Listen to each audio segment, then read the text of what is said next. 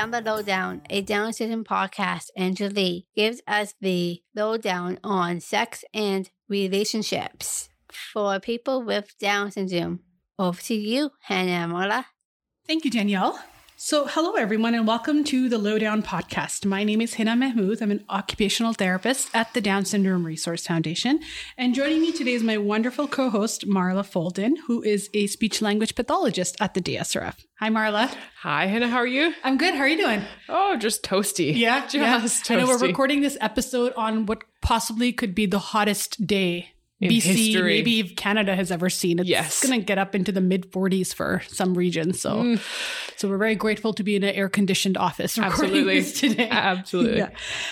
Okay, so before we continue on with our episode, we would love for you to hit that subscribe button and leave a review of our podcast on your chosen podcast platform. Remember to check out our episode pages for additional resources related to each episode. You can also follow the DSRF at www.dsrf.org. And we're also on Instagram and Twitter, and you can follow us at DSRF Canada.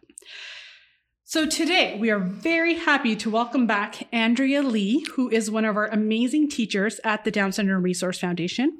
We interviewed Andrea in season 2 of The Lowdown about the importance of comprehensive sex health education for individuals with Down syndrome. Now, a year later, we will be chatting with Andrea again about the DSRF's comprehensive sex ed program that she started. And we will take some questions sent in from teens and adults about all things sex, relationships, and everything in between. So if you didn't tune into our episode in our previous season, I'll tell you a little bit about Andrea. So Andrea received her master's in education in Montessori methodology and children with exceptionalities at Loyola University in Maryland. Previously to that, she graduated from University of British Columbia, or what we call UBC, with a Bachelor of Arts in Sociology and Classical Literature. Andrea is a BC certified teacher who currently runs a program for young adults at the DSRF, as well as one-to-one literacy and math, and of course, this sexual health program that we're going to be talking about today. Initially inspired by the young adults in her group programmings and seeing a need for the whole Down syndrome community, Andrea has completed the Options Sexual Health Certification Program. And she did her practicum here at the DSRF, teaching comprehensive sexual health programs to small groups, families, and one-on-one. Andrea, we're so glad to have you back. Yeah. Welcome. I love it. Yeah, we're very, very pleased to have you here today. And, you know, it's been a little while since we had you on the podcast and things have progressed and changed. And we're very excited to talk about that with you. We're going to do a few more secret questions in case people didn't get to know you last time. So, and these are very now questions, you'll see. So first question, what are you going to do post-COVID? Looking forward to anything the most? Oh my goodness, everything. I'm going to hug people, maybe? Yay.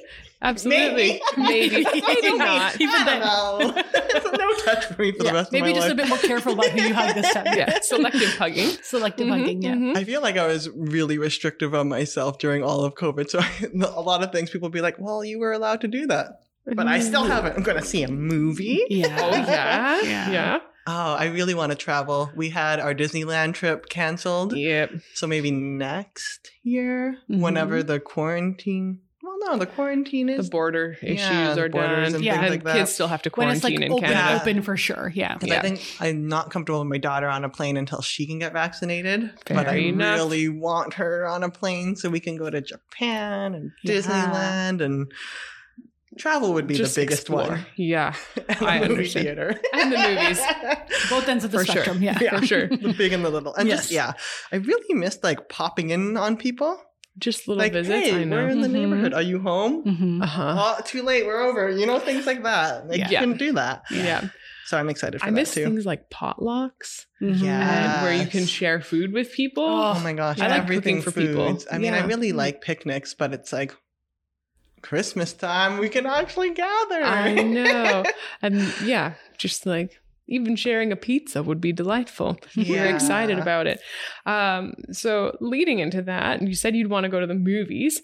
Do you have a movie that you like to recommend to people? Like a favorite that you say, this is a must see? Actually, no. I take I find recommendations really stressful. Oh, Okay. interesting. And I have to really, really personalize them. So when people are like, oh, what's a good this movie to watch? I'm like, I don't know. Like, what's your level of intensity you're looking for? What genres? What actors? What directors It's a do whole you set like? of criteria. There's I really overthink it. I don't know though, because the recommendations that you make to me are spot on. Exactly. I know you really You're well. like a very, very good recommender. Now you know how much thought I'm putting into this. Well, Marla's this age. Yeah. But Is there one that you want to see in the theaters? In the Heights. Yeah. Because I jumped on that Hamilton bandwagon real hard.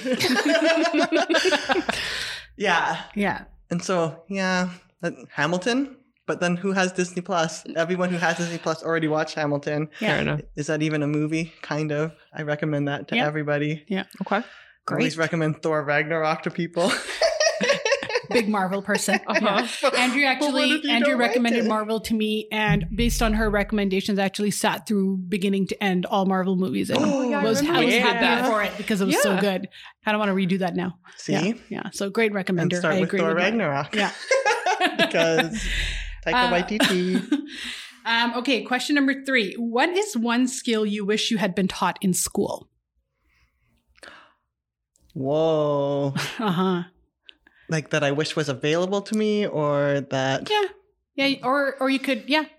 Oh, there's so many. Like I wish I actually learned another language. I wasn't in French immersion, and just general French. I could read really well, but I couldn't speak or understand anybody. I learned when I, went to Montreal and Paris and things like that. It's like I could read my way through a museum but not talk to anybody. Yeah.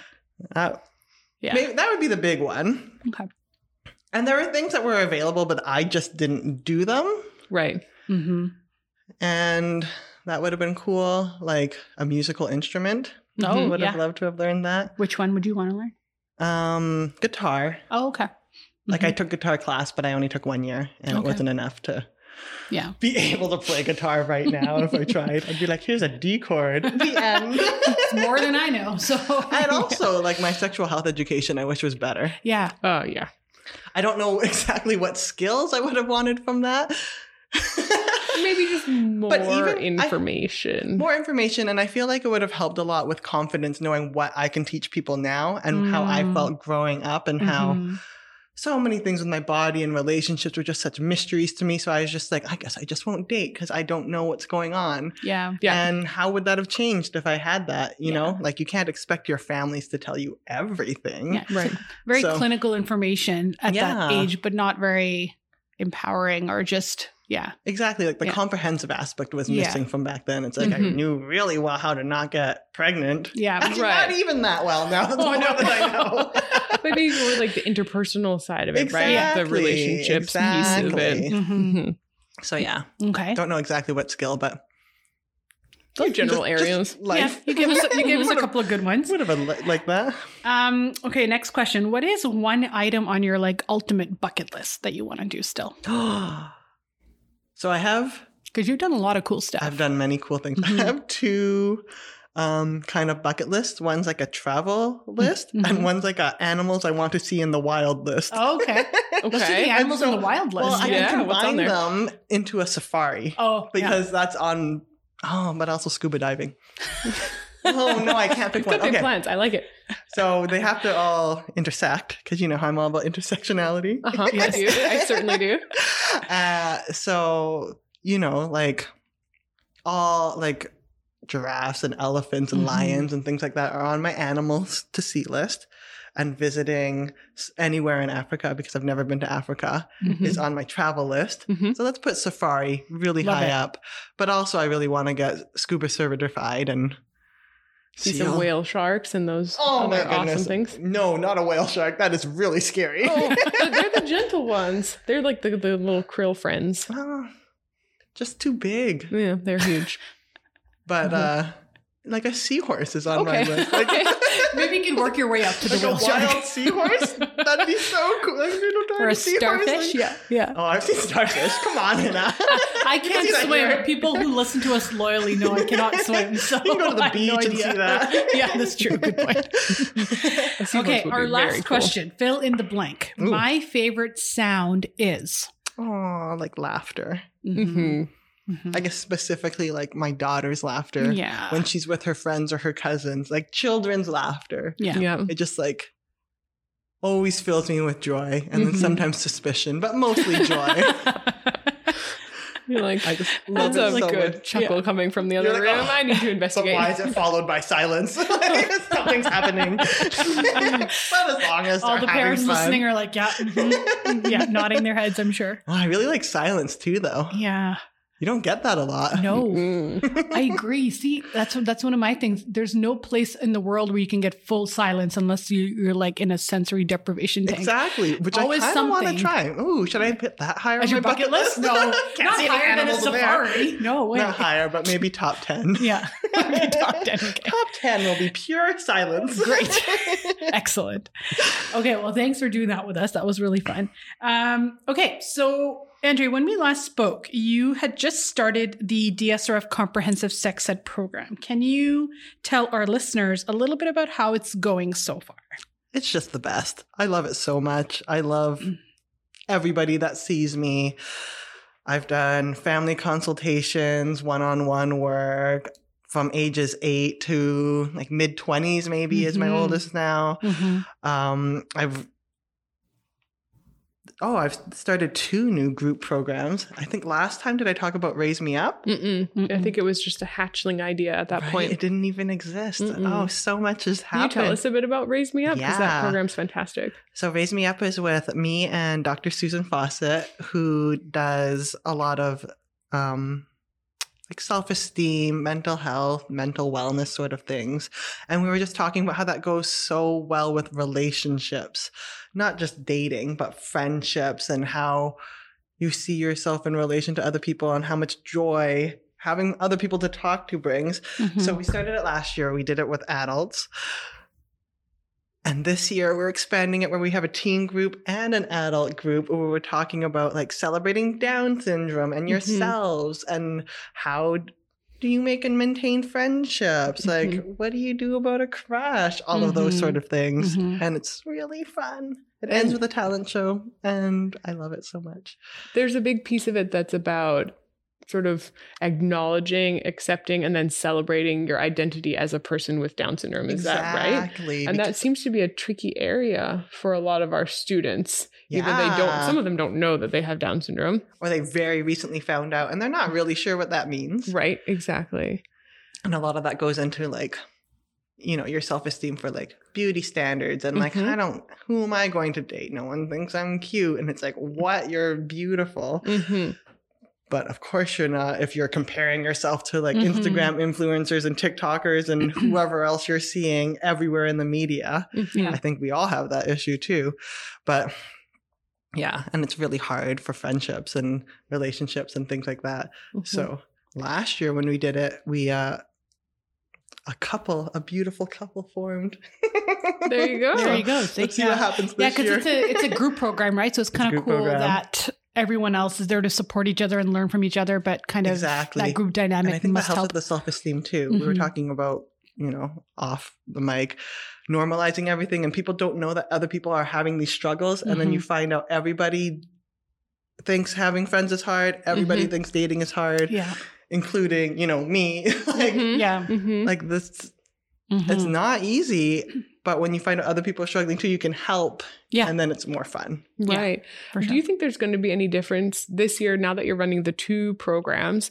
Is there going to be a different sort of setup between the adults and the teens? There is. The teens will be more based on friendships and crushes rather than what to do in a healthy relationship. Okay. I think that'll be the main difference. Okay. we'll see. We're still That's planning. very exciting. And exciting. I think those programs have filled up very, very quickly as people have found out that they're available and recognize the requests are coming fast and furious for sure. How it fits the needs that our students have. And it's cool. We have a lot of repeaters from last year too. Like, well, I guess they'll just see you every year for the rest of your life. And the cool thing is you mentioned this just a little bit ago that, you know, for your one-to-one sessions, some of your kids are as young as age 8 or 9. So can you talk to her? You talked a little bit about this in the first episode. I didn't get to talk about a third program that we're starting in the fall. Okay, talk about the third program, then we'll go back to my question. Go for it. So another group program that we're going to do starting in the fall for like the whole academic year is called GROW, Gaining Relationships and Occupational Wins. And it's going to be focused on relationships, friendships, datings, and like work. Okay. And like getting a job and things like that, because we thought I'm going to do that one with Asia Masters, who did her diploma in, it's a long name, but basically helping people with jobs. Sorry, Asia. I forgot what it was called. But we just thought that those are two things that everybody in adulthood wants to have a meaningful adulthood. You know, they don't want to be at home alone. And it's one of those things where a lot of the times when you kind of age out of academic programs, what are you going to do? Yeah, what's next? You're going to work. You're going to, ideally, if you want to have a romantic relationship, you should definitely, hopefully be maintaining your friendships. And that's really, really, really hard. And it's also not only hard for our students, but our families too, to do that unfacilitated. You know, like, what do I do? And so it's really an adult program so when students graduate from high school, they can come here and do some academic skill strengthening if they want to. And then is this for after that point when sort of the academic programs are over and we're looking to enter the workforce? Or instead of the academics, depending on what you want. Same time after. We're getting people signing up now, and it's nice to get, you know, students that we saw a while ago coming back and are interested in this one. And one person is, well, I don't want to say. I don't know who will be in the program in the fall. It's one of those, like, we have to make sure that the group fits. And Well, yeah, and that was my thing too. Like, anybody could register. Exactly. Yeah. Okay. Okay, so for recap, so we have Raise Me Up. Yep. A teen version and an adult version, which is really great. Then we have Grow, which is for adults starting in the fall. And then we have your third, like your individual one-to-one sessions. Okay. Which families can join in on. And I've had a lot of teachers and EAs joining in on it too and raving about it. Awesome. And now, so going back to then my question. So for some of your younger clients, ages 8 or 9, or I think there might be 1 or 2 that are even younger than that, maybe just by a year or so. Yeah, coming. But so far 8 has been 8-ish. Has been the youngest. So what are some of the things that you work on with those clients? Like, what are some of the concepts that you guys talk about, that you cover? So the big one would be like, the first thing would be like, who are my trusted adults? You know, who am I going to ask for help in anything related to all of this? Then we talk about public and private. It's a big thing. So it'll be body parts, making sure you have the proper names for your body parts. Which we talked about last time. If you're wondering why that's essential, you should tune in to that last episode from season 2. We'll get into that. We talk about public and private places, you know, the bathroom versus your living room. What's the difference? And then behaviors that go with that. What can you do with other people around and what can you not do with other people around or only your trusted adults around? We talk a lot about like the people in your lives, circles of intimacy, and then the boundaries around those people. Like, what can you do with a friend versus a family member versus a paid helper versus like a stranger or a community helper. And then we talk a lot about consent and setting your own boundaries and the feelings that go with that. A lot of times people think of consent and they think of sexual consent, but people are touching children all of the time. You know, the dentist touches your mouth. Your friends might pat you on the back or ask for a hug. And how do you feel about that? And it's different for everyone. I know a lot of people are like, oh, people with Down syndrome are so touchy. My clients will say the opposite. Some are, and some are not. And some have a really hard time telling people that they don't want hugs and high fives and you sitting close to them. And Yeah. And I think sometimes it gets kind of tangled with some infantilizing that happens with supporters because our students tend to be shorter in stature and maybe a bit less mature. And so it's quite easy to slip up and infantilize a little bit and do more huggies and all that kind of stuff. And it's important to know whether your student actually wants that or not. They might not be able to tell you. Exactly. Yeah. A lot of big feelings came out when it's just like, they don't want someone like patting them on the head even.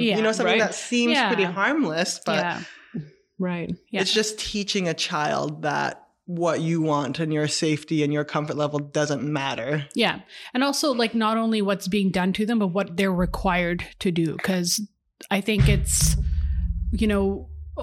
a lot of the times when you have like a little preschooler with Down syndrome come at you and you're like, oh, like, can I get a hug? Or if I had like young clients, or you really want to do it, but you don't want to set that precedent that early on, right? So you kind of have to get them to understand what others will be doing as well versus what's being, So that's really good. And it's definitely a bi-directional thing, right? Because we want to teach our students as well to ask for consent before they approach their peers or whatever too, because you see sometimes there's some funky behaviors going on.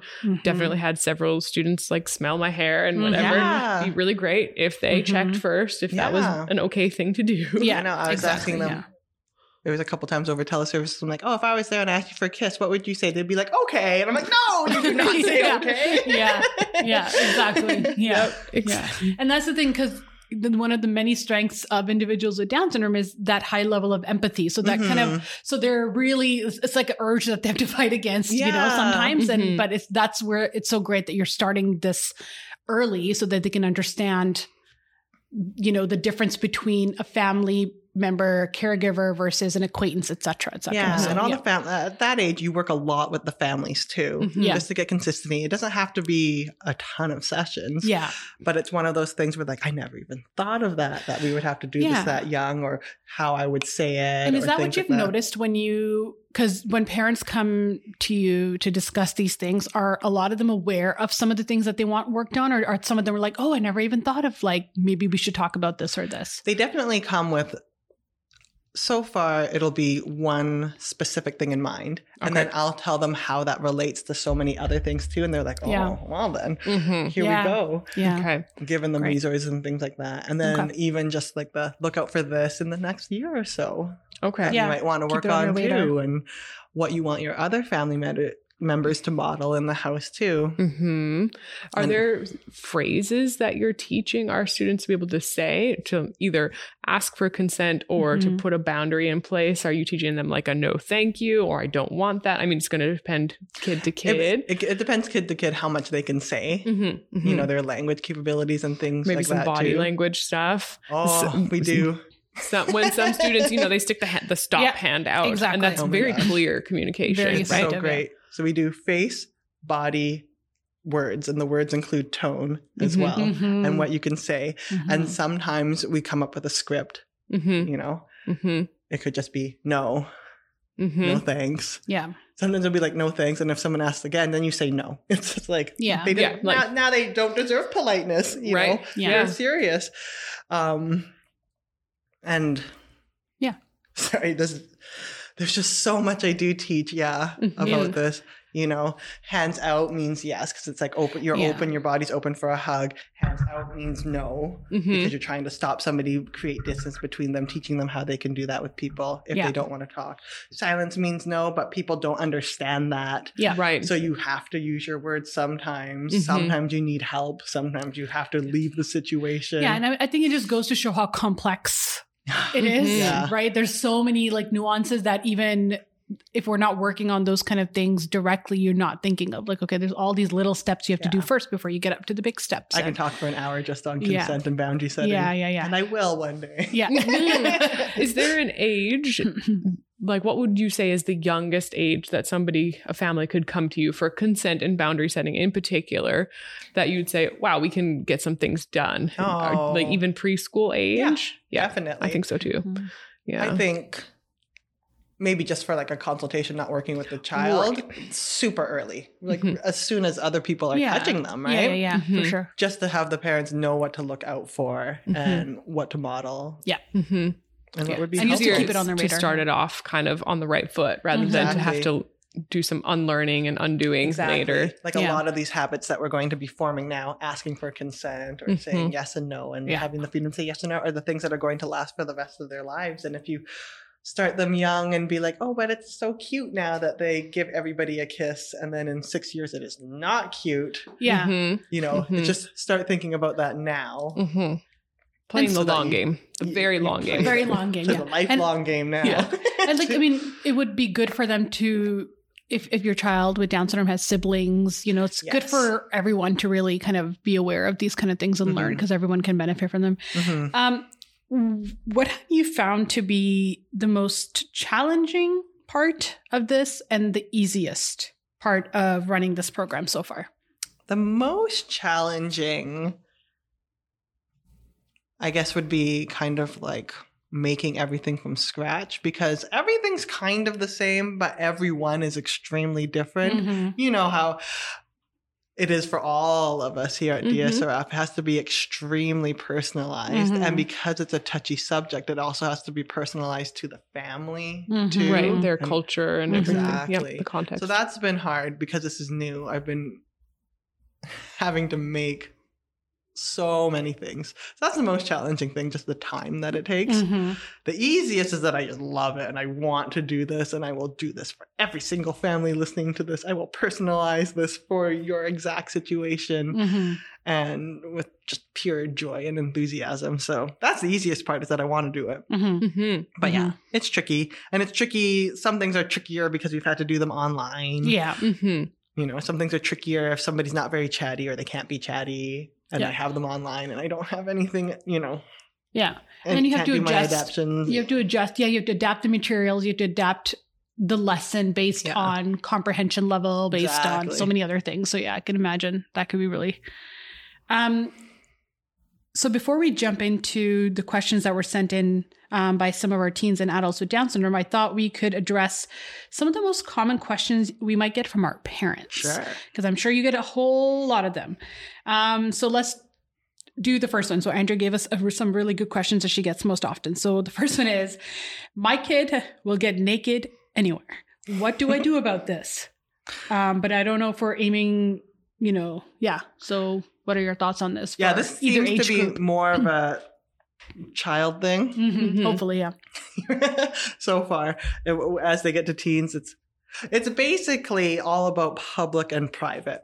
And when it's teens, it's the privacy issues are a little bit different. So I won't get into that right now. But first, I have to make sure that a child knows what privacy even means. Like, it doesn't exactly mean that you're alone because you should be with your trusted adults too. It could be your doctor and your mom and your dad if you need help, or your teacher if you need help in the washroom or things like that. But it has to be a trusted adult. So you have to know what that means. Someone who is safe and trusted by your whole family. And you do have to be alone. And what does alone mean? You know, if I'm in an empty classroom, is that or a privacy? Park or whatever, or like my hallway and I don't see anybody, is that privacy? No, because anyone could walk in at any moment, you know, and then they don't want to see you naked. I have to teach that, like, nudity.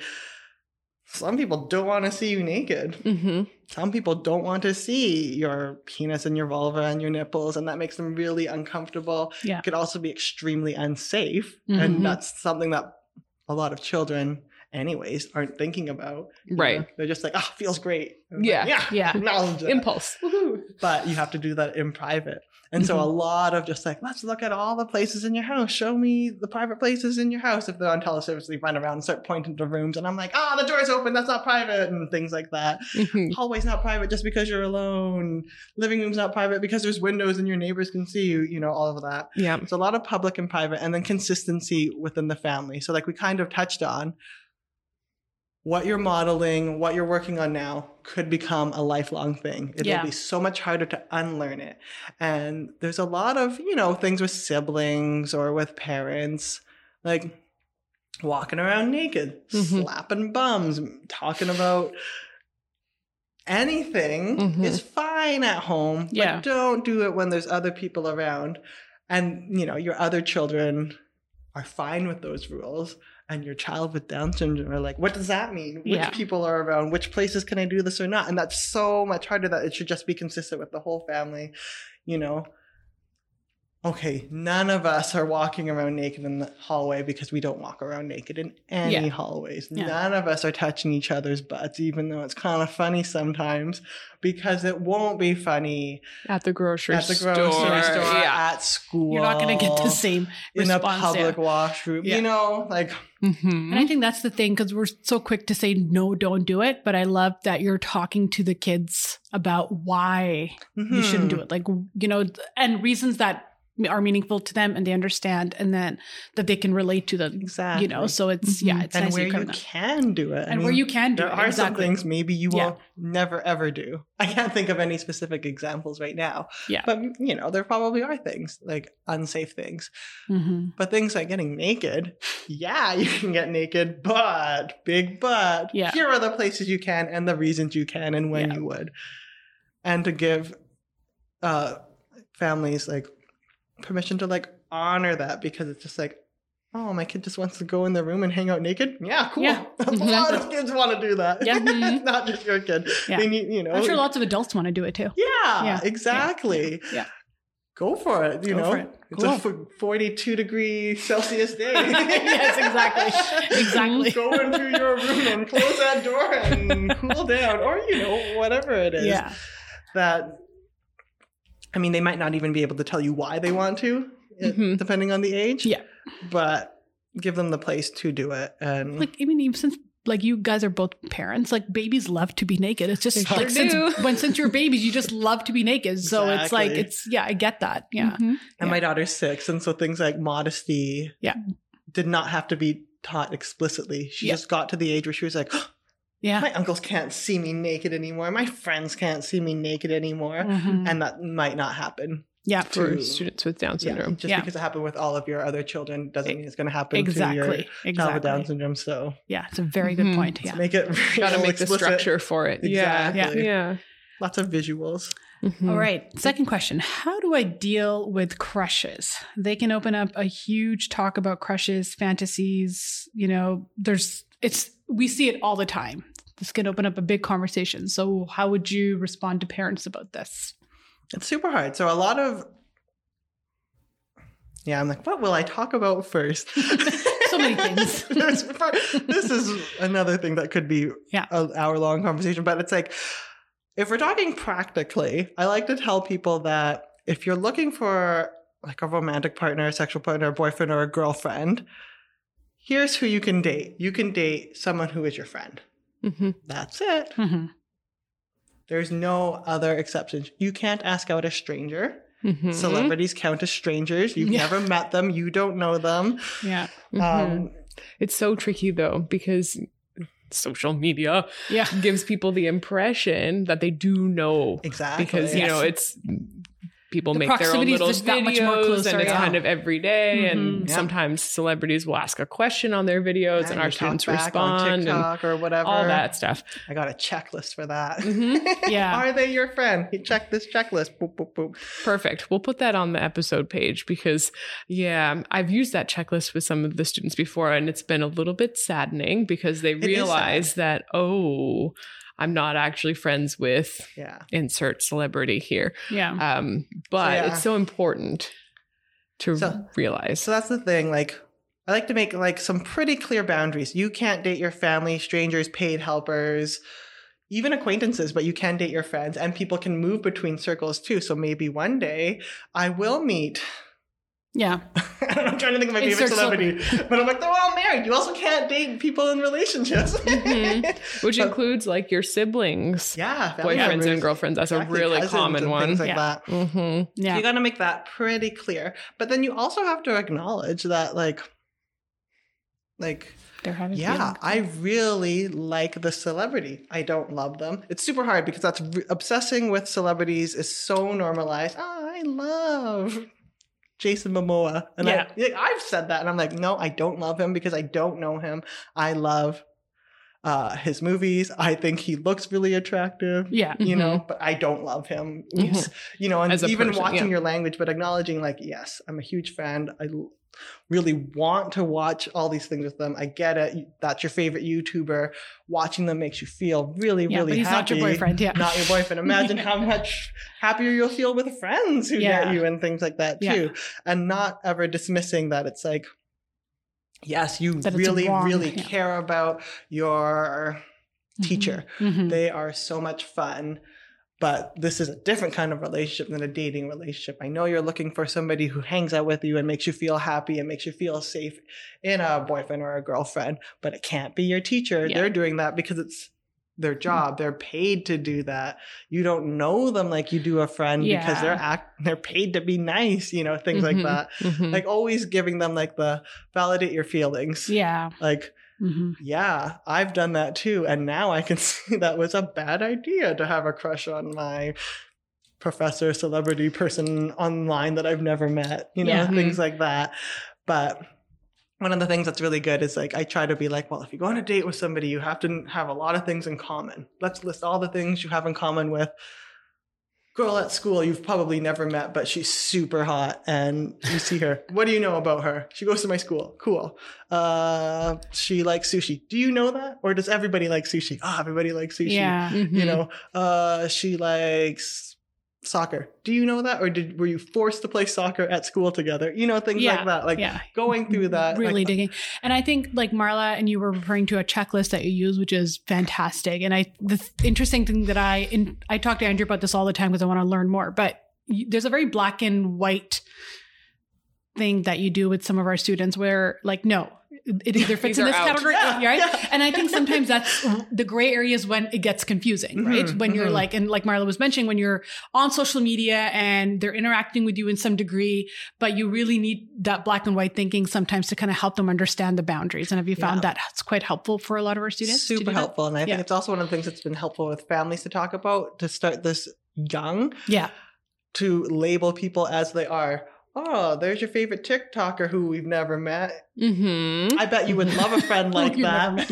You know? Yeah. And I think the validating piece is like trying to pull out what it is about celebrity, teacher, whoever, that it makes them very attractive or very fun to be around. And then turning it and saying, wouldn't it be nice to have a friend who does all these sweet dance moves, who likes the same music as you. You know, same with the family member things. A lot of people will be like, oh, I want to marry my sister or my dad or my cousin. And then we just go through and like, what do you like about them?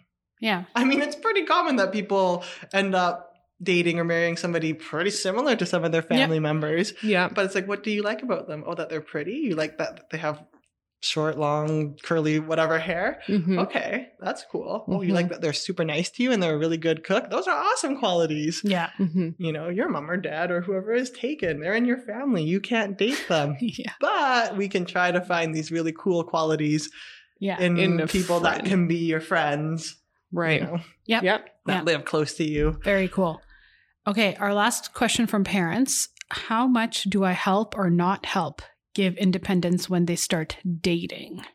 I feel like this is going to be a very personalized situation. In very general advice, I would say as much as you help with friendships, that's how much you would help with dating. And some people help a lot with their friendships. You know, they have to set up everything and get phone numbers and do the emails with the other parent and things like that and come up with ideas. And if that's how your family's been doing friendships and sports and things like that, you might have to do that with dating as well. And if you go to real-talk.org, I'll give you, we'll put that in the show notes. Oh, I'm saying that now. But you're right. I'll we put will. it in the That's show great. notes. Yeah. They have this really, really wonderful video. They're a Burnaby organization that does sexual health education with folks with intellectual and developmental disabilities. They have this video called How Should Family and Staff Support Your Love Life? And it's people saying what they wish their family and their respite workers and their teachers and therapists did for them. And it's one of those things where for some people you'd be surprised by how much they want you to help, and others it's like you'd be surprised at how much they don't want you to help. And it's just, you honestly have to have that conversation with your child. Yeah. Not your, your offspring, not your little teeny tiny child. Your right. 18-year-old, your 25-year-old, your 30-year-old child. They'll want something different. So you probably will be helping. Yeah. They probably want some sort of independence. Yeah. But it's going to be about the same as what they have with their friends too. Cool. Are you leaving them with their friends on the bus going around places alone? If you are, that's probably what you'll do when they go on dates too. If you're monitoring them when they're with their friends because they'll spend all their money otherwise, I don't know, so many reasons, or they're not safe or anything like that, you'll probably be chaperoning all of their dates too. Yeah. It'll be different for every single family. Great. That's a really good rule of thumb. I think it gives families an idea of what to expect. And it's probably not going to be very different because, whoever you're dating comes from that friend circle anyway. So better. It's the same. Following my rules, they better. It's true. Who's out there dating strangers? Get out of town. Okay. Coming up next, we have some questions that have been sent in by some young adults that we have the pleasure of knowing. And here's our first question. What does period makes my hormones go crazy? Oh, such a good question. So when you have your period, your hormones, estrogen and progesterone, get released from your brain, go all throughout your body, and they tell your body to do a lot of things. They tell your ovaries to release their egg. It does all of these biological things. But I think what this question is asking is, why are my hormones making me feel crazy? Why are my emotions off the charts sometimes? And estrogen and progesterone, hormones. They like to do something that I like to call the mads, the sads, and the glads. You might get real angry, very irritable all of a sudden. You might feel very sad. You might be crying a lot more a little bit before and during your period. And you might still be extra glad, really giddy, excited, hard to focus. And those are called mood swings. And you know what? That's just what hormones do. And it's different for every person. There's not a real reason, because some people don't even get mood swings during their period. Some people get them so much that it really affects, going to school and going to work and things like that.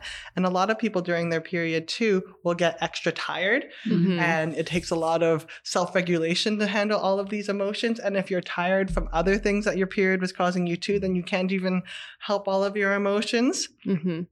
If it's really, really bad to the point where you're not going to school or work during your period, you might actually need to see your doctor about this, because there are ways where they can regulate your hormones, make it so, it's a little more even every day. So it's a bit more predictable for you. And that's something that I can't help you with. That's something that a doctor, your family doctor, can help you with if it's that bad. Otherwise, you're actually not going crazy. That is what your hormones do. And we just sympathize. And So it's not really something that you need to worry about. You don't have to worry about it. Unless it's stopping you from living your life. Exactly. Okay. Yeah. All of us are feeling all of those emotions switch super, super, super fast sometimes. And there are things that you could do while you're feeling a little emotional to maybe help you as well. Oh, there sure are, but that'll be different with everybody. Yeah. It's I like to take it a little easier. Yeah. Be a little forgiving of myself. Give yourself a bit of a break. Yeah. Tell people that, no, I'm not going to do that. And I don't have to tell them why. Right. I don't have to be I've got my period, so I'm super mad at you, so I'm not coming out tonight. I'll just be I'm feeling a bit tired. Yeah. I'm going to take it easy. Yeah. I'm still going to do all the things I need to do, but I might need to relax a little bit more, listen to some happier music, or do some things. Got to try extra hard not to yell at my family or whoever's annoying me. Great. And it'll get easier in time. This will be the worst in the first few years after your first period. And then eventually it'll get a little bit better. Mm-hmm. Again, it's hard to say because every body is different.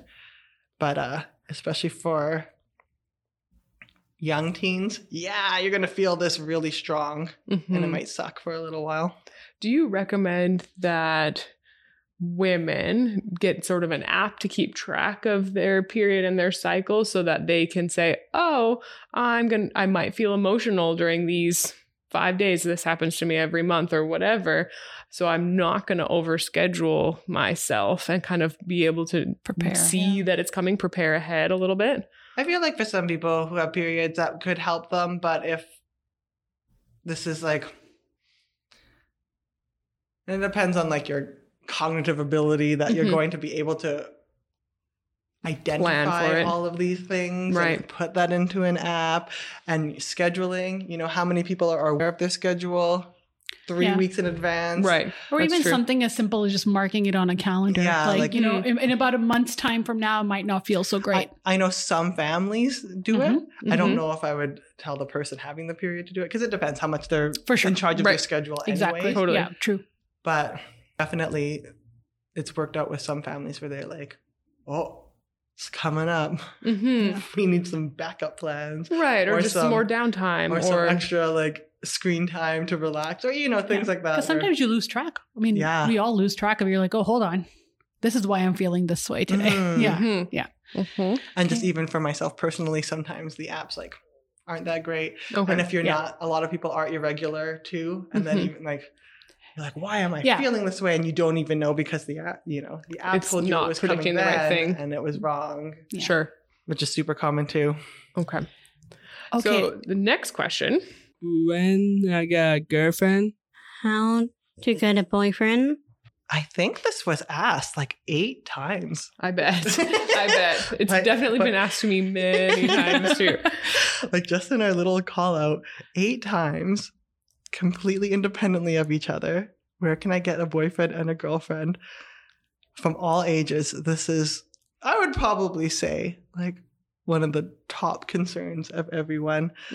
And the short answer is it's kind of tricky and it's kind of easy. Got it. So here are some ideas. It's kind of like wherever you would make friends. So you could look at your existing friends and be like, hey, can I date one of them? Honestly, you totally could, right? Is there somebody that I feel a little bit differently about? You can look at your friends of friends because you know you probably have things in common, people you can trust, and ask for an introduction. During COVID, this was really hard because you weren't supposed to be hanging out with your friends of friends, but you know, soon you will be. School is a good place to meet lots of people, to make new friends. And then of those friends, you know, you might find someone that you want to date. Clubs, programs, sports are really great places to meet a potential boyfriend or girlfriend. Volunteering sometimes might be really good. Some kind of really bad places would be work because you're supposed to be working. I was just going to ask on the flip side, where do we not want to meet people we're dating? Don't like, and lots of different workplaces have like really specific rules. So you don't want to get fired for trying to ask out customers or coworkers and not doing your job. It can be really, really distracting. Don't look for people at work. You might end up being friends with people from work, but that's different.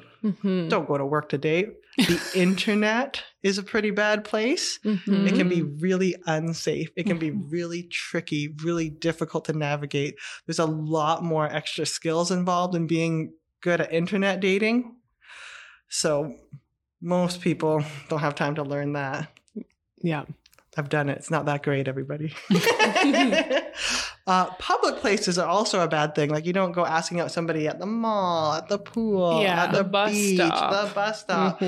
Very unsafe. You have no idea who these people are other than maybe their level of attractiveness. That's all you know about them. I think places like bus stops are tricky because you might see the same people at the bus stop every day, but that's still not...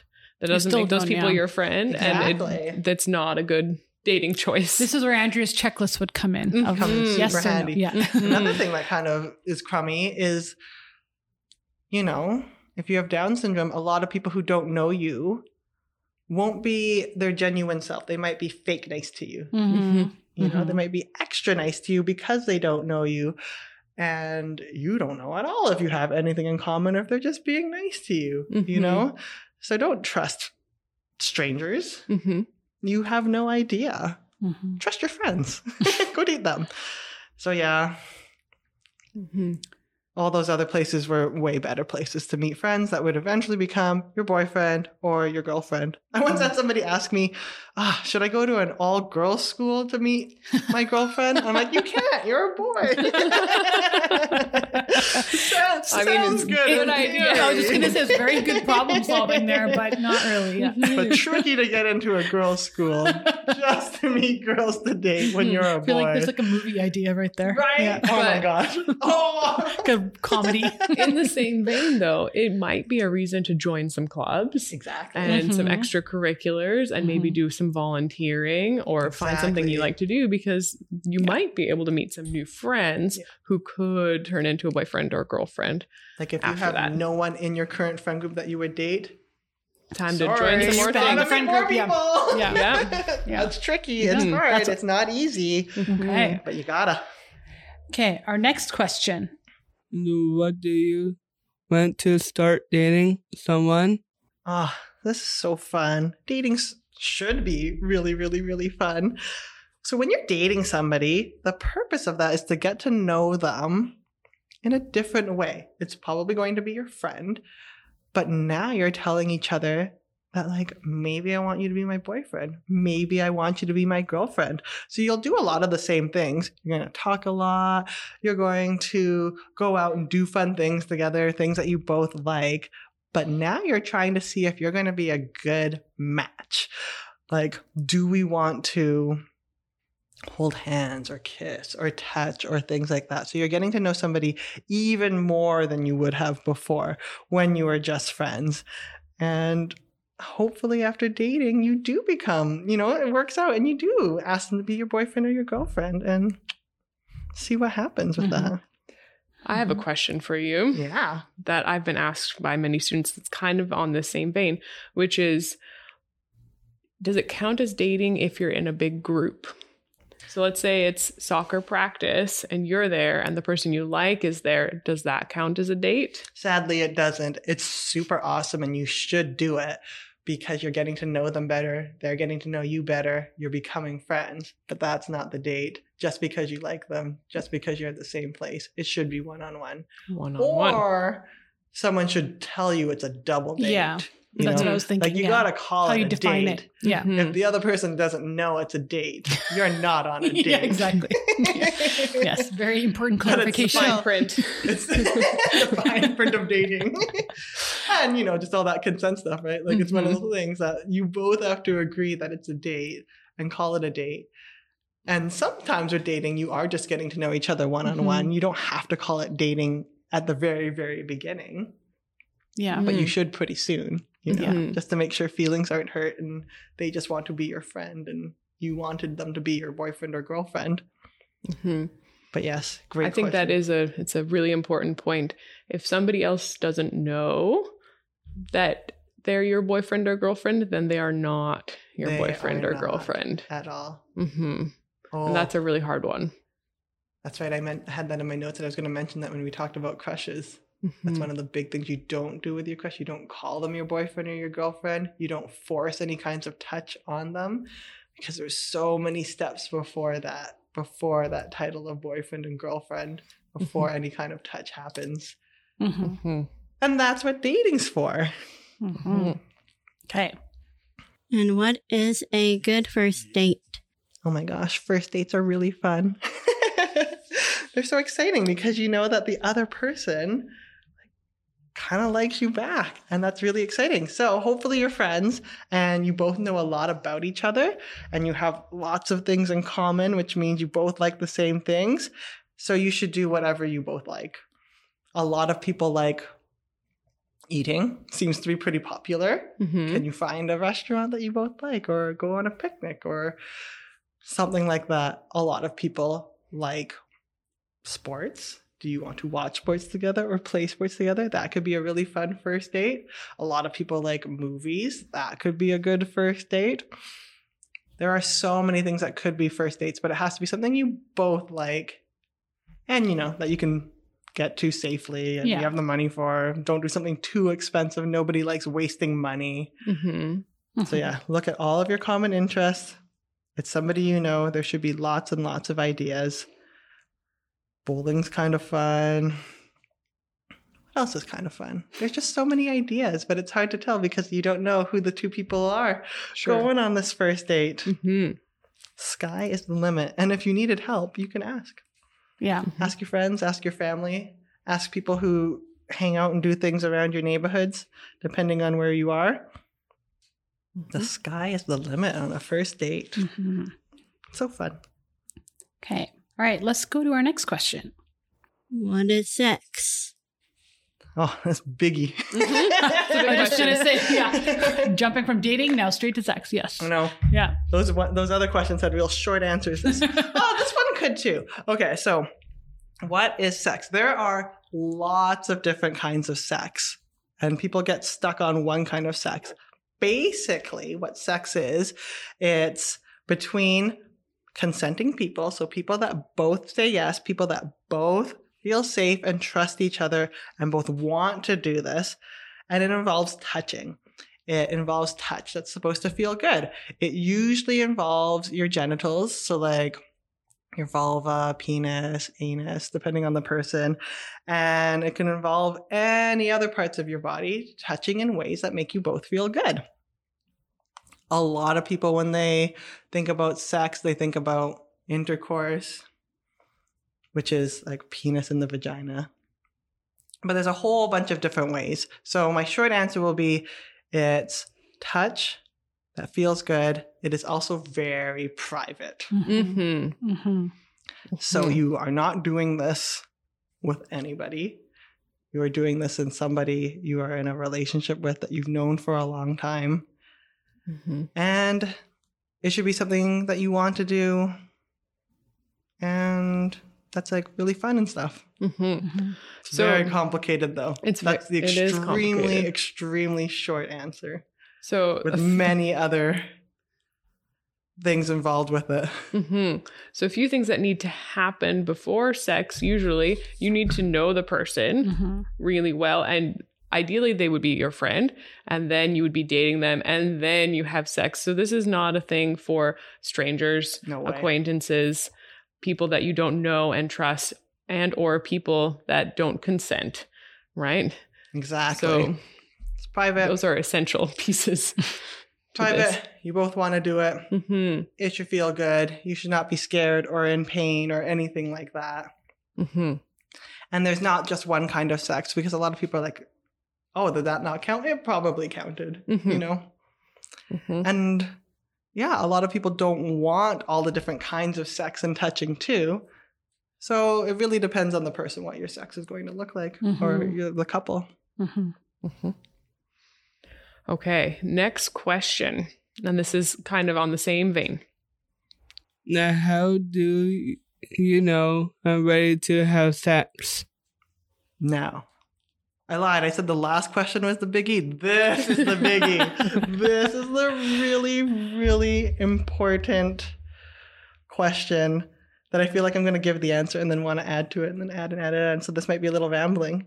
This is such a great question. And I love that people are asking themselves this and asking me to help you with this. So there's some practical aspects to when do you know if you're ready to have sex. I guess I'll get those out of the way. Do you have a private place, you know, where it's only you and your trusted person, and where others cannot see you or hear you? You know, this can be hard if you're living at home. This might be awkward because you might have to talk to your parents to establish this private place. But if you're not willing to talk about this with whoever you live with, then maybe you're not ready to have sex. You have to make sure you have a private place to have sex.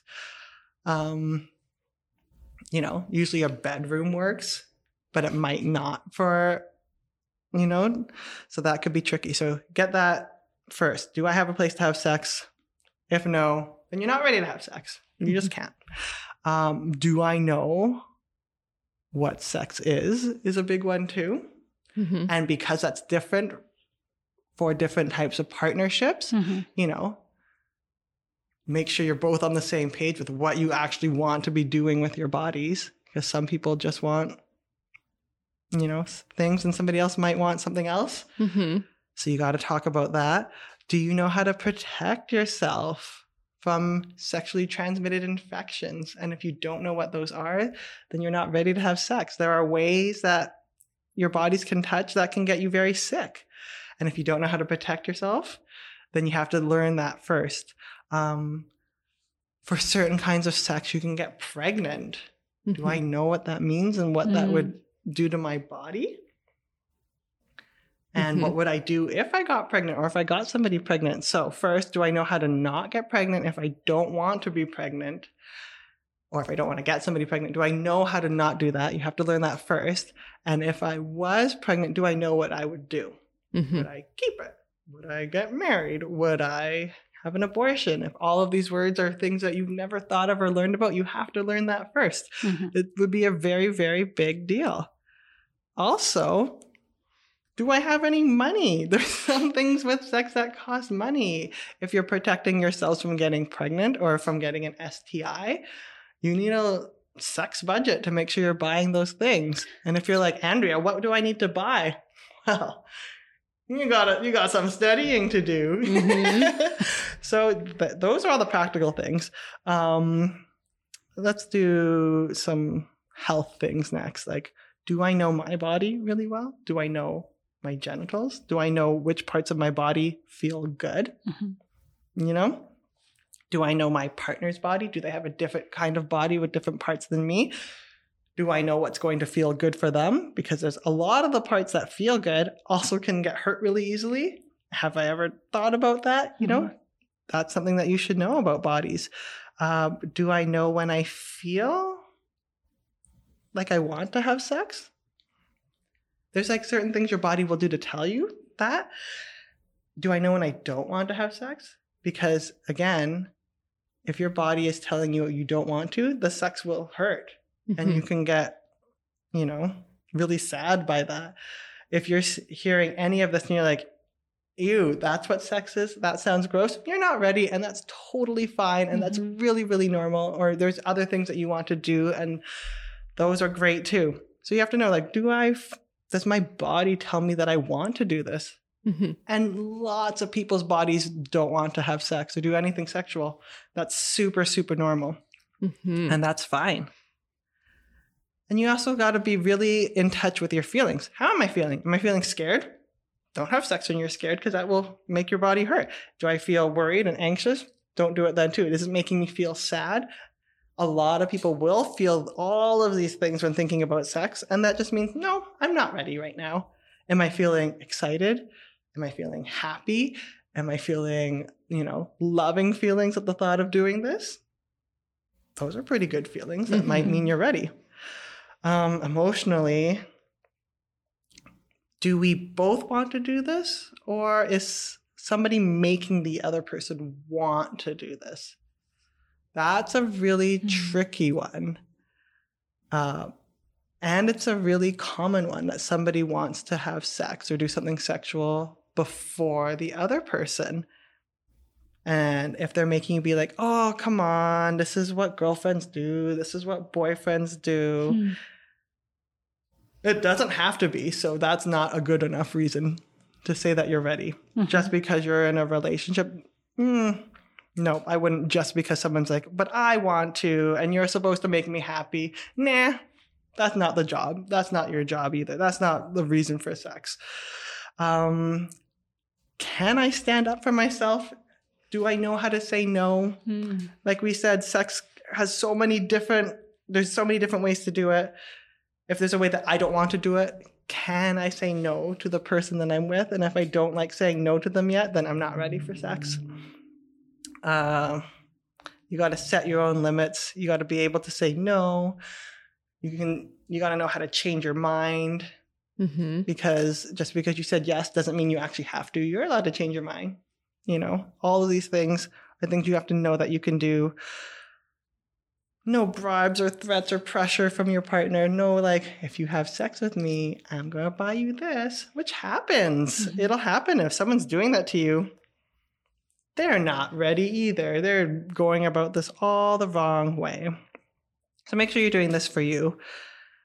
And make sure you can handle disappointment too. If it doesn't go how you like it, or if the other person's feelings change or your feelings change, I think a lot of people don't realize that sex comes with a lot of different feelings too. Mm-hmm.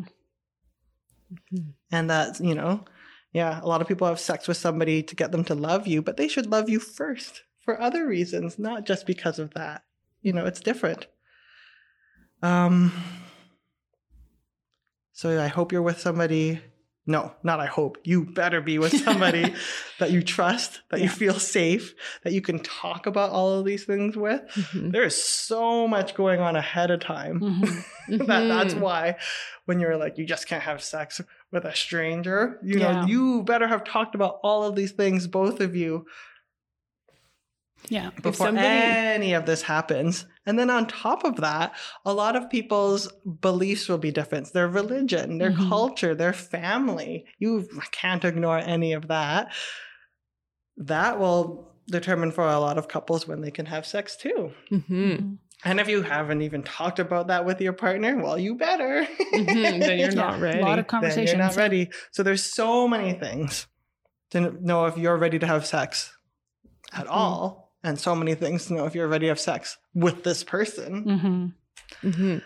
If somebody needs help getting through, because you're right, it's a very complicated thing to think about and plan for. If somebody needs some help figuring out whether they're ready or not, who would be a good person for them to talk to? Your trusted adults. Mm-hmm. See, those trusted adults that you talk about when you're a kid and you determine will come in handy for the rest of your life. Mm-hmm. And that it could be your parents. Yeah. It could be a teacher. It could be your doctor. You should also trust the adult that's in the relationship with you as well. But you might want to talk about it with more than one person just to make sure, especially if you've never done it before. What would your advice be to those trusted adults to help them have these conversations? Because it's like, for any parent, I think it's not for any parent, I shouldn't say. For some, it's super easy to have it and super open, but for some, it's not. So like, what would you... And for your other kids, maybe you weren't the person that they came to talk to. Maybe they went and talked to their friend. Mm-hmm. But if all of your friends are other people with Down syndrome and other disabilities, they might not be the best person to talk to about all of this. Yeah. Oh, for the parents. I'm just thinking even as myself as a parent. Oh, man. That's not my number one choice of conversation. No. Yeah. But you gotta, you can ask me for help. Yeah. I was just thinking that. I was like, I should probably talk to you. Yeah. Exactly. Come talk to me. Yeah. Come watch videos. I'll give you a few links. Mm-hmm. Like Real Talk and Amaze.org. And there's a lot of videos that you can watch with your child to talk about sex. Make sure they know about it. That will help them get ready. There are a lot of books. Talk Sex Today by Salima Noon has like a lot of scripts that you can even say to talk about it. A lot of these questions, I came up with them, but a lot of them come from this book that I'm forgetting the title, but I will give it to you. Episode page. Yeah. That actually has an even longer than this checklist, and it's meant for everybody, but you can take out what applies to your child and their partnership to go through and make sure that they have all of these things that they're ready for. Mm-hmm. It's a big deal. There's a lot of things that can go super right and super wrong with it, right? And it's uncomfortable for probably most everyone. Mm-hmm. Yeah. Except for me. No. Yeah. and it's not just one conversation too. It'll be a lot of different ones. Yeah. But I think when you get into this level of complexity where are we ready to have sex or not, that kind of question, you see why working backwards, you want to start it very, very, very, very young so that you're not teaching who's a trusted adult at this point. Yes, very true. yes, agreed. Or even things like sexualities, because, when we talk about those different kinds of sex, and some people would rather just talk about sex rather than even touch somebody. Some people can identify as asexual and not know it because they've never heard that word before. And that might be something that you need to navigate with your partnership, if somebody wants to and somebody doesn't want to, and that's tricky too. And if nobody's ever told you that that's super awesome, that's an okay and normal, way to be. Yeah, exactly. Or if you only want to kiss, or I only want to hug, or I don't like other people's naked bodies, so I never want to see, that those are all things that are normal too. Yeah. And that you can still, I don't know, if you wanted to have like phone sex and talk about sex but never actually do it, that could be fine too. But if you don't know that's an option, right, that'll be really tricky in your relationship. So you mentioned that there's some videos that parents can watch with their child, and a plug for videos. Videos are super great because they can be rewatched as many times as needed. And when this is sort of a big issue for our adolescents and young adults, the subject comes up a lot. And it might be very handy to have something that the person can refer to sort of independently and get more information each time they watch it. Yes. There's nothing like having a really intense, uncomfortable conversation many, many, many times. to make parents feel out of their depth.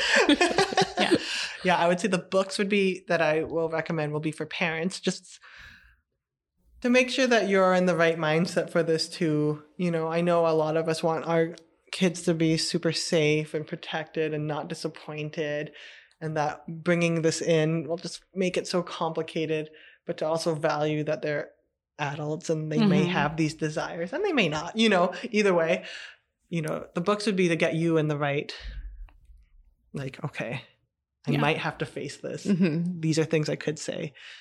And I think for videos, I think just real talk is the best because it's people with intellectual disabilities answering these questions. Most of them are pretty short too. I've watched a bunch of them with my students. They love it. Then we rewatch it. We take notes. It brings up new questions. There's so many times you don't know you had a question until somebody else mentions something. You're like, wait a second, but what about this? And you also want to give them the video so they're not just searching for it on YouTube, which we have had happen. Oh, yes. What is sex? What is naked lady sex? Has come up on our iPads before, and then we don't know where it came from. Or who was curious about that and who needed that information. And that's not the ideal way to go searching for that. Yeah, lots of adults walk through our doors and use our browsers and things. And if you ever see that at home, conversation's overdue. Yeah, exactly. Maybe you have multiple children and you're not sure who this is from, but So there's one more question that comes up a lot that kind of speaks to the cultural side of what we've been talking about. So I think it's an important one too. So let's hear from that person. Can you only have sex while you're married? Yeah, maybe. It depends. And this is something that you're going to have to talk about with your family. A lot of cultures, a lot of religions, you cannot. So you shouldn't. That's a really important thing in a lot of people's lives. And you need to get married first. So you make your friend, you date, you become boyfriends and girlfriends. And over many, many years, probably, you decide to get married. And then you're going to have sex. And that's a pretty awesome way to do it too, because we talked about how to even know you're ready to have sex. There's a lot involved. And that is going to work for a lot of people. A lot of people come from cultures and families where you don't have to be married first to have sex. That's fine too, if that is your belief, your religion, and your culture. And if you don't know, better ask somebody. You better check in with your family, especially if you're living with your family. If you're doing something that your parents are like, whoa, like this is against our religion, this is against our faith, whatever our culture, where we come from, this is not something that we do in our families, and you live with them, that's extremely disrespectful. Yeah. You know? And it would be different for every family, but I don't know what would happen in that case. But, you know. Gotta check. Gotta check need first. To check. Need to ask. And if you can't have these conversations with your family, then you ready. are not ready. Yeah. Don't go sneaking around. Yeah. Well, I think I appreciate all these questions that got sent in, because these are really good and really common questions. So thank you to those teens and adults who sent those our way. Right. And I know a lot of people aren't going to be ready. They'll listen to this person and be like, I don't want my son or daughter to listen to that question yet. That's okay. Yeah. One day this you might be ready. This podcast will be here forever. It's always here. Always here for Not you. all of it will apply to every person. Your child may never have any of these questions. Yeah. And, and that's okay too. That's okay too. I was just going to say that's totally they might have fine, even more specific ones. All right. Hey, we might just need to have you back again for another set of questions. I'm only an email away from everybody. So we'll put the information and the resources that Andrea was talking about on our episode page for any parents who are in need of that information, or any individuals, teens, adults as well. And I think Andrea encourages people to get in touch if they need some more individualized info. Yeah, please do. That's been picking up lately too. Emails from, I'm like, ooh, how do they know who I am? Like, I don't even know. They don't introduce themselves. I get an email, I'm like, here we go. And I love it. So yeah, let's get some more of those. All right. Awesome. Okay, well, thank you so much for joining us, Andrea. Oh, thanks for having me. This is really, really informative. I'm for sure know this is going to help a lot of families out. So we appreciate it. I love it. And I know it makes people uncomfortable. And I'll help you that's through okay. that. It's okay. It's okay. It's okay. Conversations can be uncomfortable. But all right, well, thank you. The Lowdown, a Down syndrome podcast, can be found on all major podcast platforms. Subscribe today so you never miss an episode. And let us know what you think by leaving a rating and a review. Be sure to visit the webpage for this episode at dsrf.org/podcast for additional resources related to the topic. You can also follow DSRF Canada on Instagram, Twitter, Facebook, and YouTube for updates from the Lowdown and the Down Syndrome Resource Foundation. Want to know more about Down syndrome? Class is now in session at DSRF's online learning portal powered by Thinkific.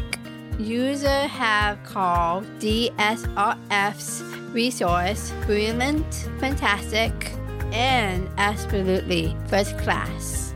Now, our educational platform puts these tools right at your fingertips. Start with our free introductory course Down Syndrome 101. Or dive deep into the issue that matters most to you by enrolling in subjects like mental health or relationships and sexuality for people with Down syndrome. Each course guides user through video, audio, and written resource to help you better understand and support the person in your life with Down syndrome. All courses and subscriptions include access to the DSRF Circle of Support. Through this social community, users can interact and learn from one another and engage directly with DSRF. So, what are you waiting for? Class is about to begin, and there's an empty desk just for you. Visit dsrf.org/thinkific to sign up today. Got questions? We have answers. 321's Canada's Down Syndrome magazine brings leading-edge expertise from Canada's top Down syndrome professionals, as well as parents and people with Down syndrome, direct to your inbox 4 times per year. brought to you by the Down Syndrome Resource Foundation and Canadian Down Syndrome Society. 321 tackles issues important to people with Down syndrome and their families at every stage of life. From mental and physical health and development, relationships, employment, independence, and more. We will equip you to explore whatever your future holds. 321 Magazine, information and inspiration for Canada's Down syndrome community. Download the latest issue and subscribe for free at dsrf.org/magazine. The Lowdown. The Down Syndrome Podcast is a production of Down Syndrome Research Foundation. Learn more at dsrf.org and join the conversation at DSRF Canada on Twitter, Facebook, and Instagram. The Lowdown is hosted by Marla Fodan and Hannah Mahmood and is produced by Glenn Hughes. The Lowdown theme music and Just Do was written and recorded by Rick Scott.